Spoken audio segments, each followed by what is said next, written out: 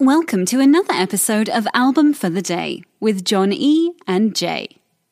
Album for the Day, November 15th, as we continue with Rock and Roll Hall of Fame inductees' breakthrough album. Today we go with Kind of Blue from Miles Davis, and he was inducted in 2006 by Herbie Hancock. Perfect induction. Perfect Yeah. induction. The only other... No, it couldn't get any more perfect. No.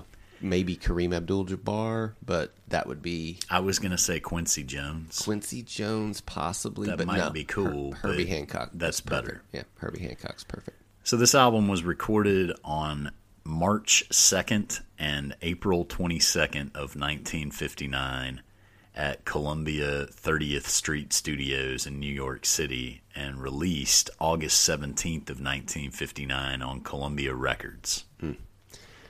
This album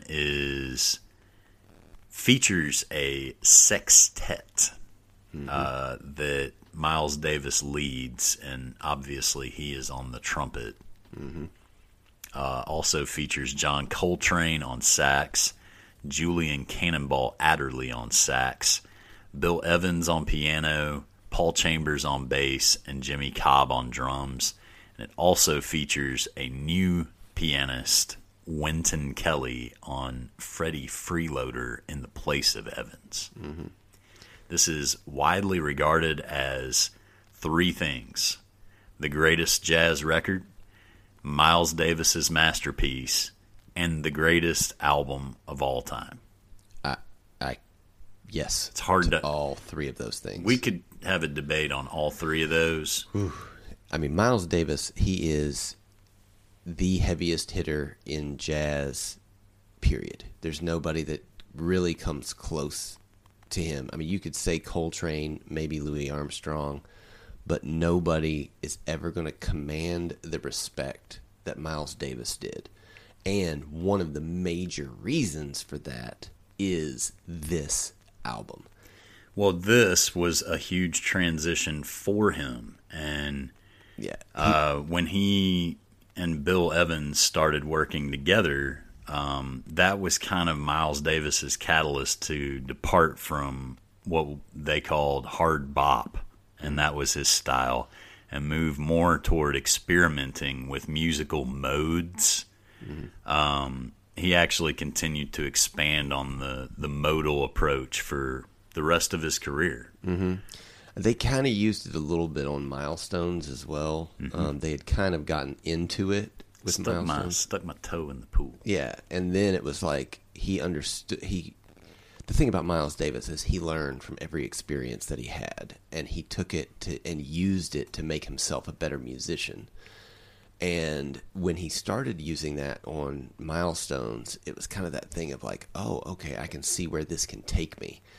And then when he got Coltrane and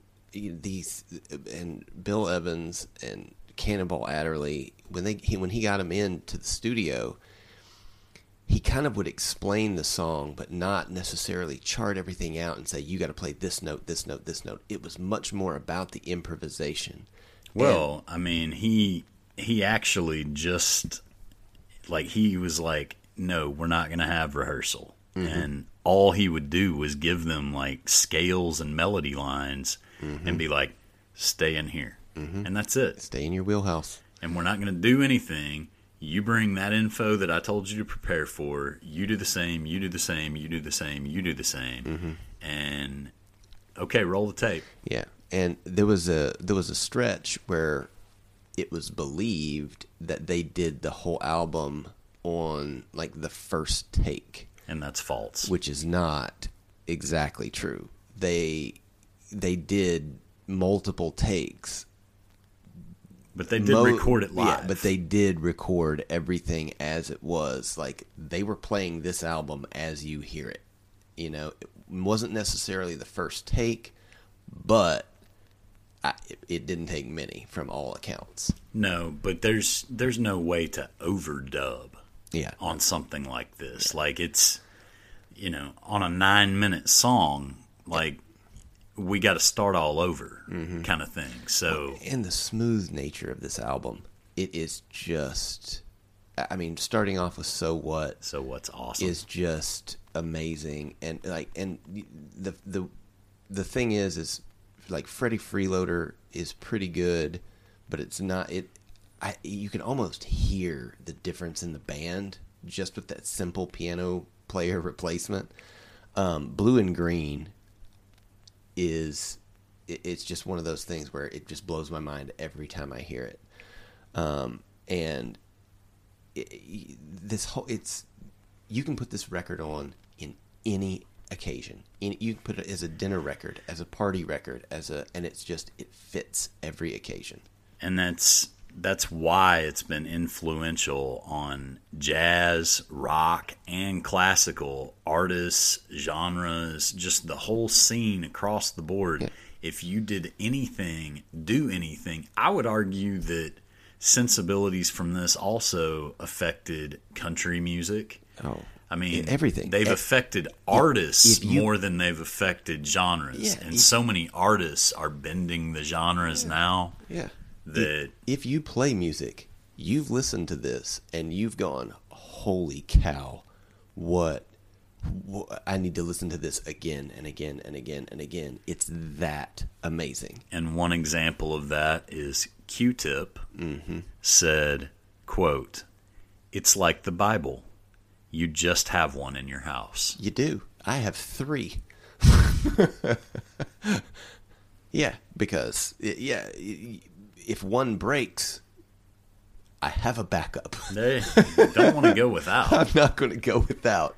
I remember a guy that had 7 copies of Tupelo Honey by Van Morrison. Well, that's a bit excessive.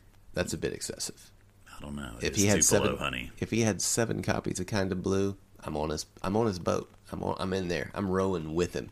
Yeah, you're right. I'd have the 8th paddle. That's not a paddle. That's a copy of Tupelo Honey. Yeah, this. I mean, it was added to the Library of Congress National Recording Registry. I mean, it's. I think a lot of times I'll use the words, "It's almost a perfect record." I think this might be the only time I would ever use the words, "This is the perfect record." Somebody sneezed in the background of one of those tracks, so I'm going to say close, but no sneeze. We're still talking about that sneeze. It's a perfect sneeze. It was right in time, man. That is hard to argue, man. Yeah. It makes me feel kind of blue. Well, today's album for the day, November the 15th, is Kind of Blue by Miles Davis. Be sure to follow us on Twitter at album4theday. Give us a follow, subscribe wherever you listen to our podcast, and feel free to email us with your requests at album4theday@gmail.com. Thanks for listening, and we'll see you tomorrow. If peeing your pants is cool, consider me Miles Davis. When you need mealtime inspiration, it's worth shopping Kroger, where you'll find over 30,000 mouth-watering choices that excite your inner foodie. And no matter what tasty choice you make, you'll enjoy our everyday low prices, plus extra ways to save, like digital coupons worth over $600 each week. You can also save up to $1 off per gallon at the pump with fuel points. More savings and more inspiring flavors make shopping Kroger worth it every time. Kroger, fresh for everyone. Fuel restrictions apply. If you're listening on Spotify, after starting the podcast, you can search for the album, use the 3 dots, and hit Add to Queue. Now the album will start as soon as the episode ends. Woohoo!